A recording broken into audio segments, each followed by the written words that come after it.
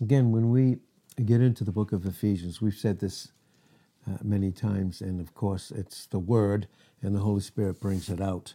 But the position of the believer, the height of the believer is revealed in the book of Ephesians like no other epistle or no other book in the Bible brings out. We talked about this, I think, recently also, but when we think about prior to being saved, we were held captives by the enemy. And now, thank God, because now that we're in Christ, we're more than conquerors in Romans 8, verse 31. But when we read the book of Ephesians, and we've said this many times before, the first 3 chapters are very individual, very personal, very intimate. And of course, no one can replace intimacy with Christ and us as individuals. That's a very, very, because everything he did is very, very individual to each and every single one of us. So even in that individuality of what he's accomplished for us on the cross, it had to do with a specific plan for us. So God knows. I mean, he knows every single thing about us. We said recently, too, many times we realize and we're thankful for what we're saved from, but we don't even understand the depth of what we were saved from. For instance, many of us, and we don't make an issue out of it, we had certain lifestyles and that involved certain sins. And then we received Christ, and then the moment that we did, we don't realize. We somehow think because we have all of this in Christ, and we do, right? We don't have a past as far as God views us. We're brand new in him. In 2 Corinthians 5 and verse 17, we're brand new in him. But we don't know. None of us could say that we wouldn't do certain things because we have no idea how far we actually would have gone. Because only God and only he did with Christ on the cross determined sin. So really what we're saying is if we were to pick, if there were 4 different ways that we could have picked, and God, he would know every single one of those final outcomes.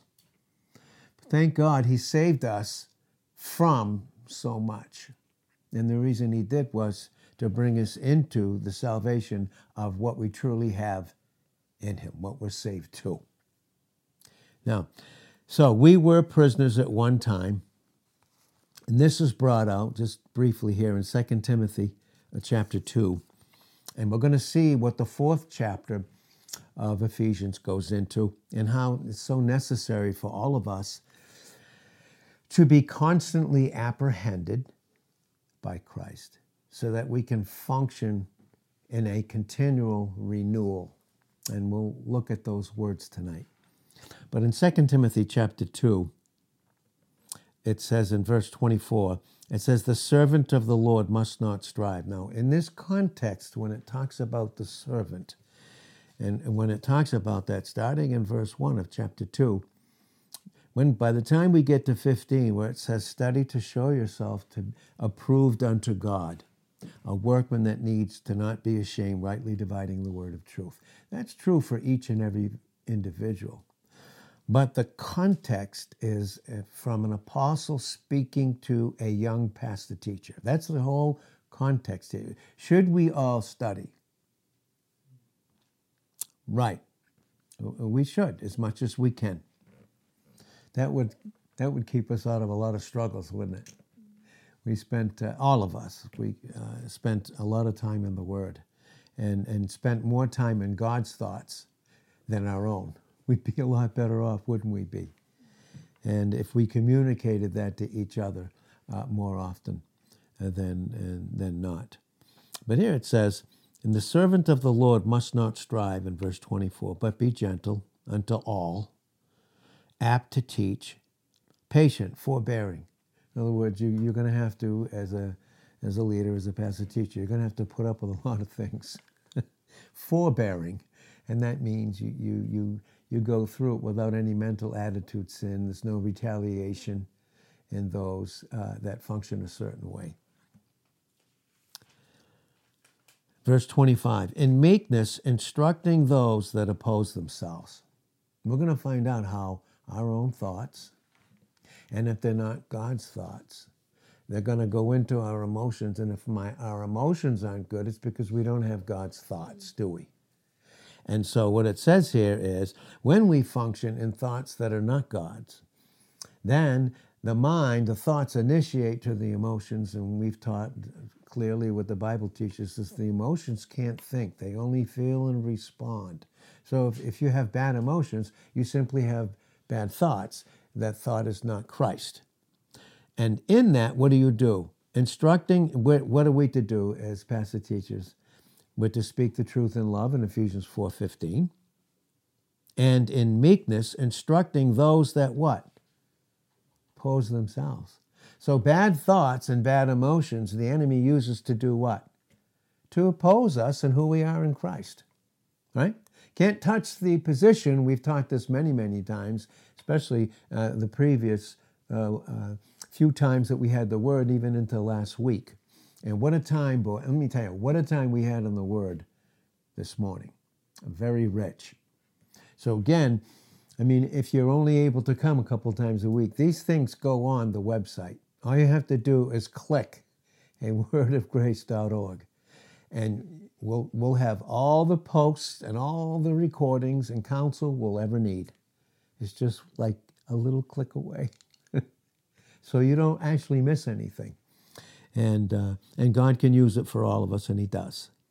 But in meekness, instructing those that oppose themselves, if God peradventure will give them a change of mind, repentance. What does it mean to change your mind? It's to change your thinking. And what God does with the Word for all of us is he takes out all that nonsense, which is not God's thoughts, which doesn't end up in good emotions, and he's moving that out and putting sense into our heads. That's what he's doing with all of us. So in meekness, instructing those that oppose themselves, if peradventure God will give them repentance to the acknowledging of the truth. Are my thoughts that is acknowledging the truth? Are those my thoughts? If they are my thoughts, then my emotions will be what? I'll be good, right? They'll be stable. There's never anything, honestly, there's never anything such as an emotional problem. It is a thought problem, constantly. So, in meekness, instructing those that oppose themselves, if peradventure God, right? Peradventure God peradventure will give them. When God gives us things, how's the only way he can give it to us? It's through grace, isn't it? Everything that God gives us, we don't deserve it. It's not based upon that. It's based upon the fact that he gives us grace. Here's the key, though. Who does he give grace to? Those that are humbled. Remember what the definition of humility is? It's not thinking too highly of ourselves, right? That's why we teach. Again, even good emotions are not to be what we cling to. They are not to be that directs us, okay? So humility is not thinking too highly of myself. Humility is also not thinking what? Too lowly of myself, right? Okay? And that is where we'll struggle. We don't realize yet in the good emotions, if we're clinging to them and making them to be the definition of who we are, my God, what happens when they fail? Because they will. They'll change. Our emotions will change. And sometimes they do because they're based upon choices that we make, or they're based upon certain plans that the enemy will give us, okay, that aren't of God. And he can do that with all of us, right? So who does God give grace to? To those that he's humbled. What does it mean to be humbled? It means to have a will submitted to him. To be completely submitted to him. I surrender my will over to him. And then what? I trust in him. Now, where it says here, to the acknowledging of the truth. Okay. Is Christ the truth? We know that in John 14:6, don't we? We know that in John 17:17. He's the truth, right? So what that means is I am going to submit to him my will, experientially, and then what do I experience? The truth of who he is in me. The truth of who he's made me to be. And then look what it says.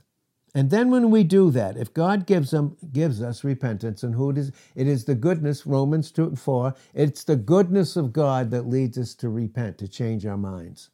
Do we constantly need that? Change your mind. What's that mean? Change your thoughts.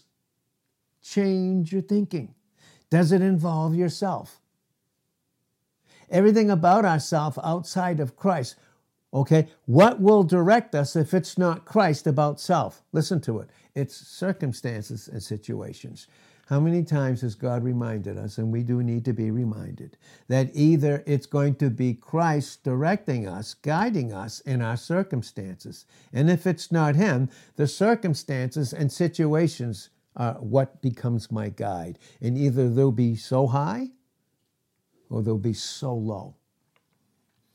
And that's why it says this. Why it's very important is this, that they may recover. They may awake is what it says, really. That they can wake up to proper thinking. You know, when we don't think properly, it's like a person, right, who is literally is like a drunk. You become drunk. You can't think soberly. We're not thinking soberly. And so what it says here is that they may awake themselves out, listen to what it says, out of the snare of the devil, who are taken captive by him at his will. See, when my will's not submitted to Christ, who is the fulfillment of God's will for me personally, positionally and experientially, I am taken captive. Can he take me captive in my position? No. Can he? And will he try to in my experience? Yes. What is it based on if it's not truth? To the acknowledging of the truth. What is it? It's a lie. Do you see where it says snare there? Well, when we look at the scriptures, we're going to have to turn, and you don't have to turn there, but I can read it to you. I'll turn in my little Bible here, and I'll read it to you. This is Proverbs 29, verse 25. Listen to what it says. The fear of man. Listen to this now. And we need to understand it this way. The fear of man brings a snare. But whoso puts his trust in the Lord will be safe. It says that in this translation. You know what the Hebrew says? Will be set on high. You'll be above your circumstances and situations. Okay? That's right. They will. And based upon God's plan in our learning what we're not in the flesh and learning who we are, those circumstances will change to deal with those issues in our life. Does that make sense? It makes a lot of sense. Okay, we'll be set on high. Now, when it says the fear of man, what it's saying there is I'm not, me as an individual, I am not afraid of another man. It's that me as a believer, I am operating in fear because my circumstances changed. I'm operating in fear. Why? Why would my circumstances and situations cause me fear? Because is Christ at that point my head, my proper head experientially? Is he my guide? You know, he said in Psalm 48, verse 14, he'll be your guide unto the death, till you see him face to face. Till you see him face to face. So, but when it says here, the fear of man operating in fear, that's what the enemy does. He'll use our circumstances and situations as a snare, a trap. Here, it's a jinn. You know what a jinn is? Way back, they would make this jinn even out of wood, and they would put some bait in there, have a stick, and they would take a string and pull it, and then they would be hidden. The one that would be doing that would be hidden. Then when the victim would go in to get what was there as bait, they just pulled the stick down and they would be caught. That's what it's saying here. That's what the enemy does. But listen, in 2 Timothy 1:7, God has not given us the spirit of fear. He's not. He's not given us the spirit of fear, but of what? Power. Do we have Christ in us? Do we? Okay, tell me, does he have all power? I mean, come on. Think of the power that he has. Do you remember what he said in John 14, verse 1? I'll read it to you, because it's good for me too, because I'm here, and I'm being taught just as much as everybody. Look at John 14, verse 1. Okay, John 14, verse 1. Look at what it says. Let not your heart. Does that mean the thing that's beating? Is it our ticker? No, it's our mind. Let not your mind be what? Troubled. You believe in God? Do you believe in God? Well, believe in me also. In my Father's house are many mansions. If it were not so, I would have told you. I go to prepare a place for you. And if I go and prepare a place for you, I will come again and receive you unto myself, that where I am, there you will be also. Also, in John the 16th chapter, he makes it clear that the whole time that we're here, the whole time we are here, we have two comforters. We have Christ in heaven interceding for us. He said that again. I'll give you another comforter in John 14:16. And in that context, he said, I will never leave you as orphans. What's that mean? Does an orphan have parents? Do we have a spiritual father? Seriously. Okay. Do we have a spiritual father anytime we want to run to? That's right. Do we have a head? Who is our head? As an adult, who's our head? And we're to lean on him, aren't we? Aren't we? Right? Because when we do that, he fulfills, when we submit to him, all the responsibility and accountability of trust that we need when we submit to him. And when we don't make others become that for us. And that's the truth. Listen, if I go and prepare a place for you, he's done that. So what is that talking about? It's that all eternity. He's gone and prepared a gorgeous place for us in eternity. Now, since we're all adults, we're all adults here, older adults, we can learn. There's a Latin saying, it's called a fortiori. A fortiori simply means this, that God, having already done the most, has he taken care of our eternal future? Has he? Okay, so let's just give an illustration. Say it took him 100,000 push-ups to take care of our eternity. How many of you think it would take him to deal with our time? Here we are in time. And what do you compare time? How do you compare time with eternity? Has he taken care of everything about us in time? Has he? Did he already do that? Or are we trusting him that he might do it? Is it already taken care of? Yes. Psalm 31, verse 15. Listen to this. Our times are in his hands. Believers, adults, your times and my times are in Christ's hand. They're not in any other person's hand. Make that clear, right? Right? And by the way, in John 10, 28 and 29, we are in his hand. But in John 10, 27, do we hear his voice? Are we submitted to him? Are we yoked up to him? Are we? We are positionally, but are we experientially? So by the time I see this, now we'll have the teaching. Again, the first 3 chapters of Ephesians are very experiential and very, very, very personal. And again, seriously, again, if there's a time when you feel like you need counsel or you feel like you miss the things in the morning, go right to the website.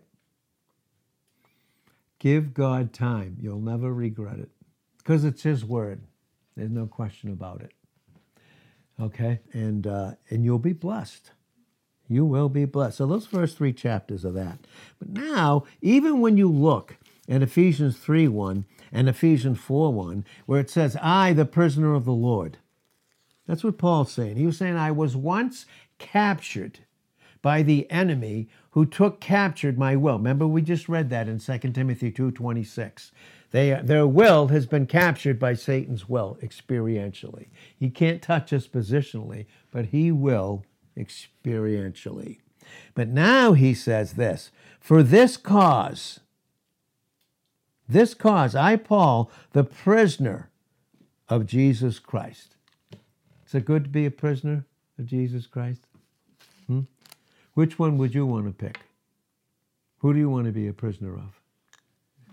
Then it goes into Ephesians 4, verse 1. He says, I, therefore, the prisoner of the Lord. And really, you know what it says? It's the prisoner in the Lord. Right? And what has made us a prisoner and captured us? It's his love for us. And will his love ever let us go? Did not his love fulfill a plan for us? Did not his love prepare a place for us in eternity? Did he leave us comfortless or as orphans in John 14, 15, 16, and 17, and 18? Will he leave us as orphans without a father or a parent? No. We have two comforters. We have one in heaven. Did you know that? By the time you know, even before you and I start worrying and allowing circumstances and situations and changes, certain things changing from one thing to another in our life, and they bring in fear. Did you know, even before that happens, he's already interceding for you by name? It's Romans 8:34. That's Hebrews 7, verse 25. That's Hebrews 9, verse 24. He's already interceding because he knows where those thoughts that aren't his are leading you and what's going to be the result. He's already interceding for us. And he does so by name because he knows his sheep by name in John 10, verses 3 and 4. And it's always good in John 10, verse 27, to hear, listen, the shepherd's voice. And the shepherd is your head, Jesus Christ. That's who your head is. And you have him to go to immediately. And when you go to him, and you're in fellowship with him and in communion with him, when by the time you get with another Christian and that Christian's experiencing him, now you have fellowship. It's the only time you do. The only time. We brought it out. Was it this morning or one of these mornings? The only time we have fellowship is when it's around Christ. Period. There's no such thing as anything else. There's no such thing as fellowship outside of Christ. Okay, there's no such thing whatsoever. Now, I, therefore, the prisoner of the Lord, beseech you that you walk worthy of the vocation where you're called. With what? Look at what it says, with all lowliness, with all humility. I'm not, this circumstance and situation, this change in my life, I'm not thinking, and maybe it was a great time, thinking so highly, right? And then the circumstance changes. Now it's so low. Are you thinking of yourself apart from Christ in either place? He'll show us. He won't condemn us. He will certainly show us. He will. And I believe, too, even before we do certain things or go certain places, he's already given us counsel and even asked those to pray. That counsel even before we did it. Did anything change? He didn't. He didn't change. And by the way, in Isaiah 30, verse 18, he's waiting to be gracious. He will not violate your will. He won't. But you can freely submit it. And even though you may have free will, and I may have free will, it's not free till it's submitted to him, who is our freedom. And by the way, you know, and I know, we can tell the content of our thinking by what we cause our emotions to have to pay for. And let me make this clear too. Right? Do you have peace? You know something's wrong. Do you have peace? Okay, is Christ our peace in Ephesians 2:14? Tell me, in what place on planet Earth is he not our peace? You tell me. Is he? Can I have peace instantly? Well, I have it in him, don't I? That's right. We said this also too. The ninefold fruit of the Holy Spirit, the first cause in Galatians 5:22 and 23 is love. He's the first cause. He is uncreated, uncaused life. He's increate and love. Okay, and when I experience the love that's captured me and made me more than a conqueror, again in Romans 8:37, what's the first thing I experience? Joy. Now, our joy may be up and down, right? I may have had joy last week or the last few days. What do I have now?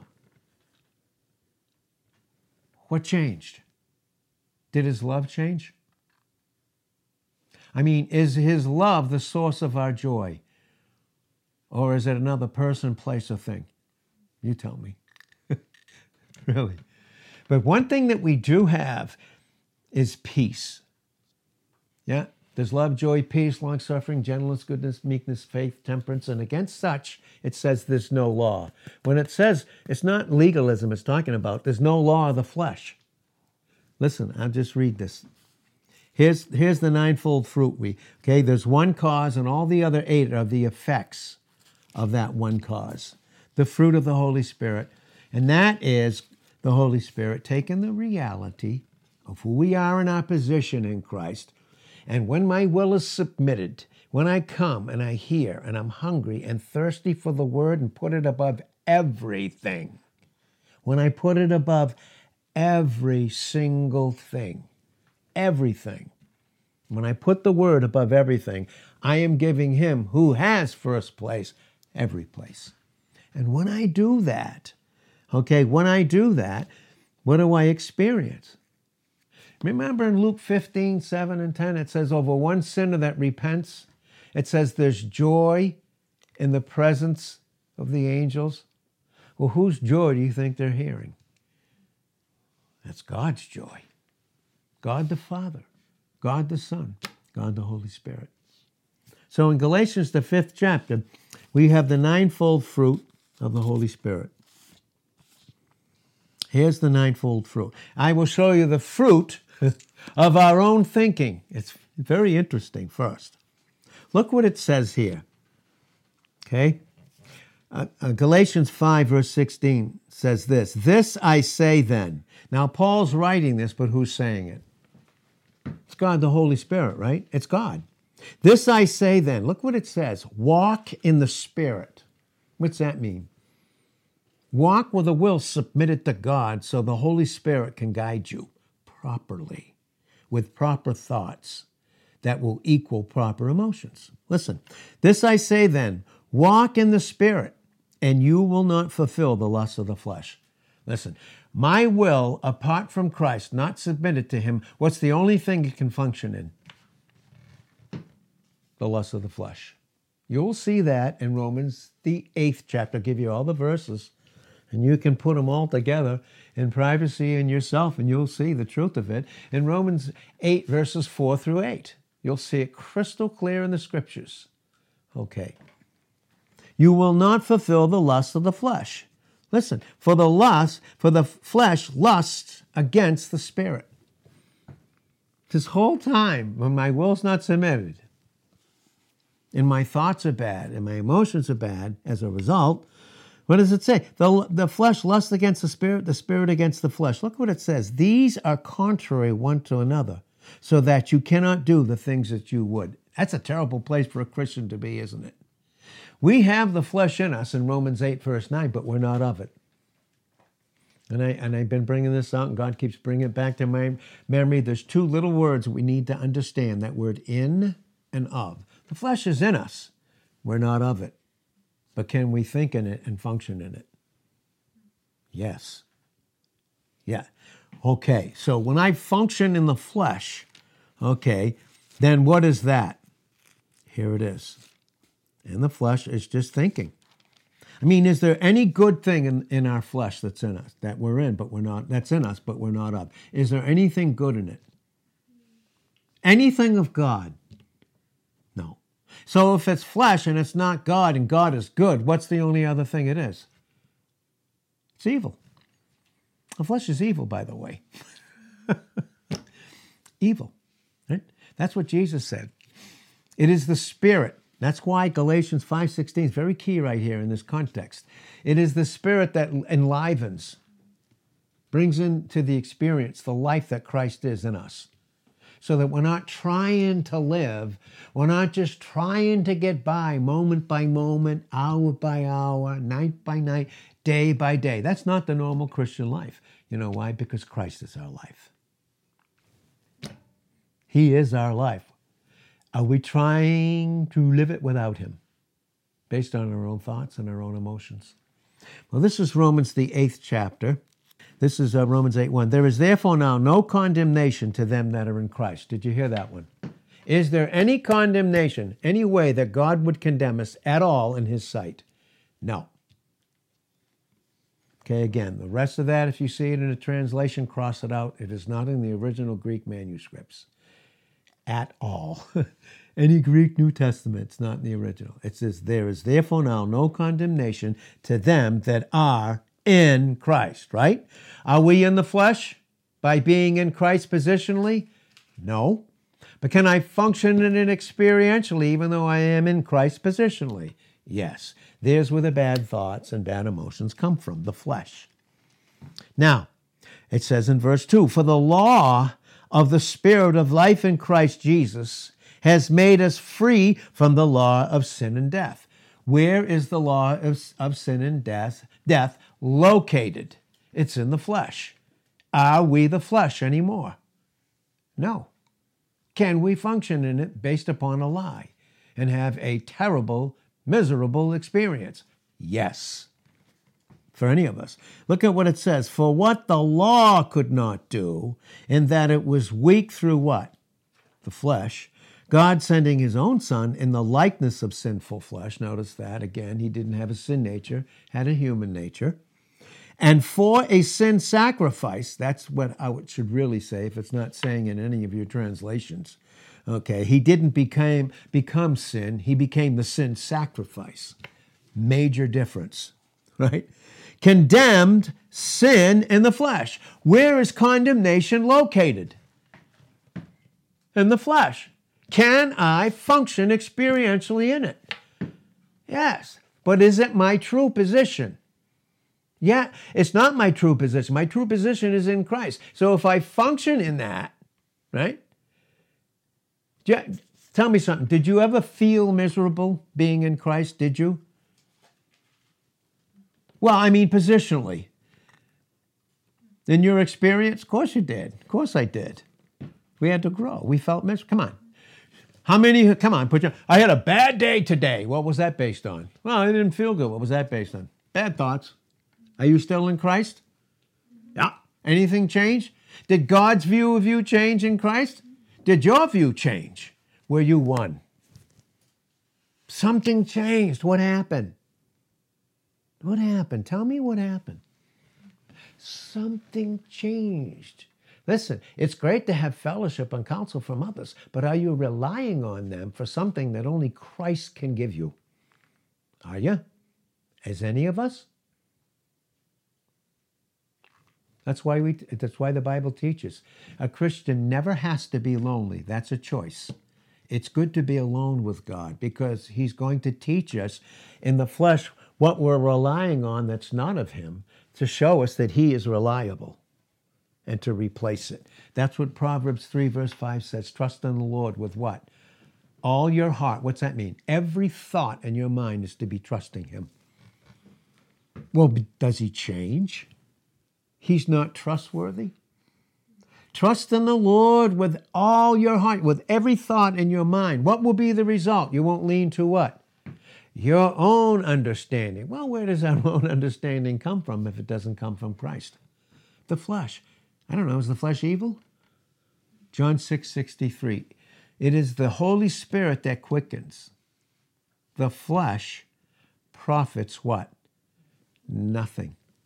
But the words, this is why it's so important here. And again, I just honestly want to make this clear. It is always okay to get counsel and have fellowship with other believers in other areas. But I want to make this clear, that we're here, God will give you specific counsel here, because that's where he's dealing with you. There is no question about it. I've always taught that, never taught anything ever any different than that. Never. And wouldn't do it either, by the way. So, for what the law could not do in Romans 8:3, and that it was weak through the flesh, God sending his own sin as the sin sacrifice condemned sin in the flesh, in his body, that the righteousness of the law may be fulfilled in us, who walk not after the flesh. Can we do that? Can the flesh be my experience? Yes. What's it based on? Truth or a lie? What would it be based on? Who walk not after the flesh, but after the Spirit. Again, John 6:63. It is God the Spirit that quickens, makes alive. The flesh profits nothing. The words that I speak unto, they're spirit, that's Holy Spirit, and they are life, that's Christ. That's the Holy Spirit taking the things of Christ constantly and showing us in our experience, as we're submitted to him, who we truly are in our position. And that's why walk in the Spirit, we read it in Galatians 5:16, and you will not fulfill the lust of the flesh. Because if you walk in the flesh, you won't allow the Holy Spirit to fulfill the truth about who you are in Christ. Do we see that? So that the righteousness of the law might be fulfilled in us who walk not after the flesh, but after the Spirit. Listen, the context of those that are in Christ. And they can, and we can, walk in the flesh because we're not submitted to him. Here it is. For they that are after the flesh, this is why we have problems, by the way. This is at times where we struggle. These are the things that keep us from going forward. Remember what we said? If we're not going forward, where are we going? Backwards. And does that start when we actually physically leave, or is it in the thinking? It's in the thinking. It's in the plans. Now, for they that are after the flesh do mind the things of the flesh, but they that are after the Spirit, the things of the Spirit. Look at what it says. For to be carnally minded is what? What's death? Separated from Christ. And you wonder why, and I would wonder why I have such a bad day, miserable thoughts, bad emotions, and bad thinking. Why? Because of this reality. You know, we either want this stuff, and God has to reduce it to us, or how the heck are we going to live today as Christians? Come on. Boy, for all of us. For to be carnally minded is what? Death. To be spiritually minded is what? Life. Who's our life in Colossians 3:4? Christ. Okay, listen, again. Okay, I am not trying, listen to this, to live the Christian life. I'm not trying to make good decisions. I'm submitting him so his life will cause those good decisions. I am not trying to live the Christian life. Nowhere in the scriptures is that ever taught. It's not hard to live the Christian life. It's impossible. Tell you why. Because Christ is our life. Colossians 3:4. And when he's my life, my true life, and I'm experiencing him, guess what I have? Peace. And Ephesians 2:14, who's our peace? See? But life, there it is. Romans 8:6. But life and peace. Spiritually minded, I experience Christ, intimacy with him. Listen, I don't care where I am. I don't care if I'm working. It doesn't matter where I am. Who's in control of me? Positionally. Who is? Who can touch me? Remember the dot and the circle? Uh-huh.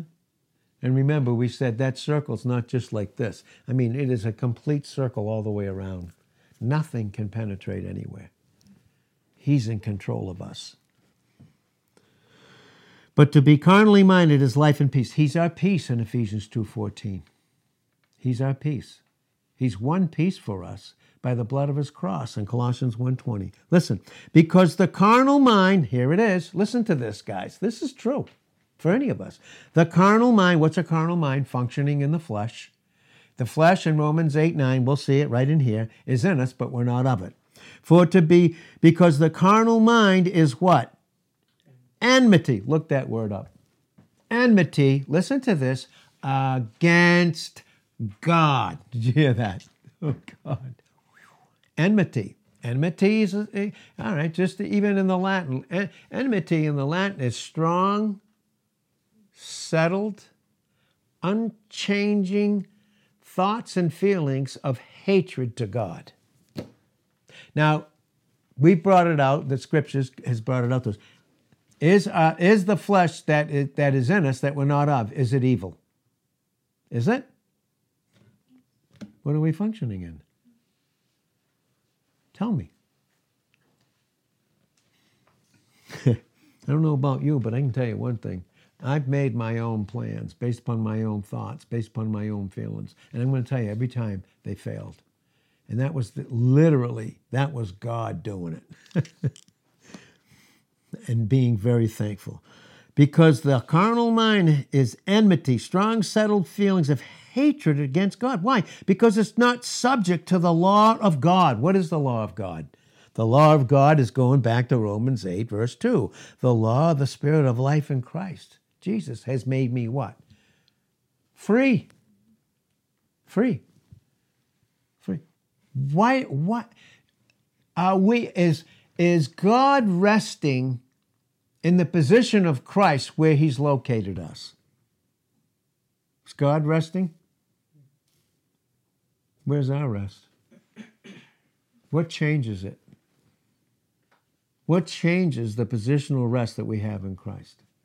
Wouldn't that be some kind of an experience? Because you can't touch the relationship in the position. You can't do it.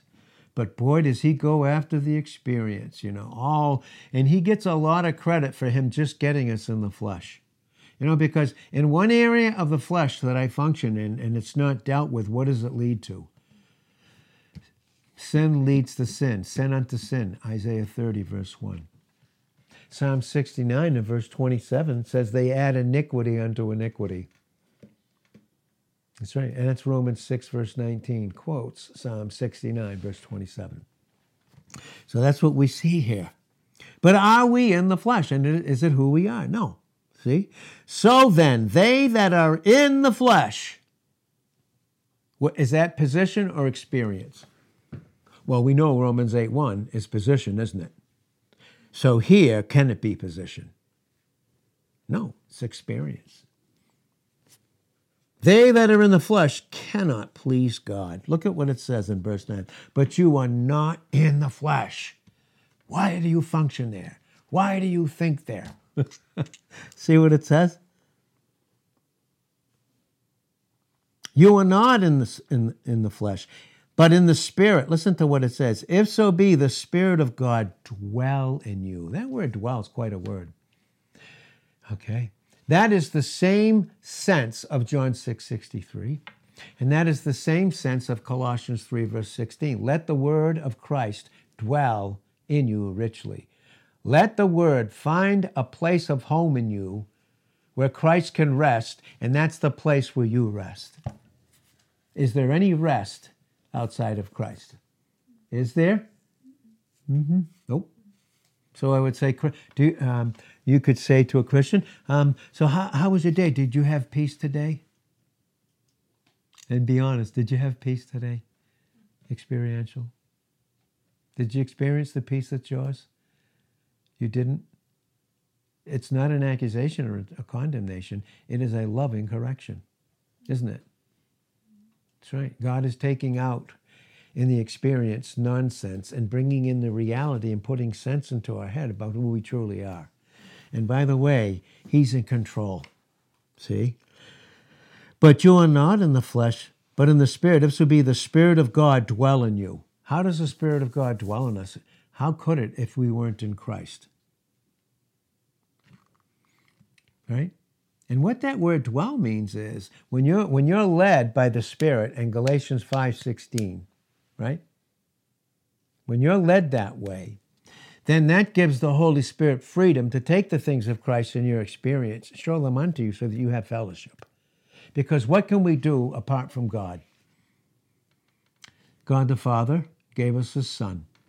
The Son gave Himself to the Father, and in that sense, they were both one in John 10, verse 30, in giving themselves to us.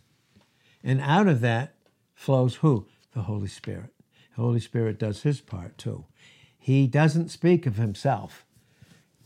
No, He regenerates us in Titus 3, verse 5. He seals us. He's the proof of that we're owned by God. You see that in Ephesians 1, 13 and 14. We're sealed in 2 Corinthians 1, verse 22. We're sealed in 2 Corinthians 5, 5. And the seal is proving what? We're not our own, but his. It's a great place to be, captured by his love. So as we wrap this up, as we wrap it up here, you are not in the flesh, but in the Spirit, if so be the Spirit of God dwell in you. Now, if any man have not the Spirit of Christ, he is none of his. But do we have him? We don't always rely on him, but do we? Do we have that comforter? Christ said you'll have two comforters. One who's in heaven, interceding for you, knowing where you're headed, and interceding that you stop. That you stop, because he knows where that's going to go. Right? Again, we've taught anticipative love and prevenient grace. Anticipative love, we don't know it, but it doesn't stop him. Prevenient grace is the grace that doesn't even have a thing to do with our will. It's just God operating freely in us. But boy, when we allow him to humble us and we receive it, now we have love and we are immovable. Okay? We don't walk by sight. 2 Corinthians 5, 7, and I'm going to close it with this.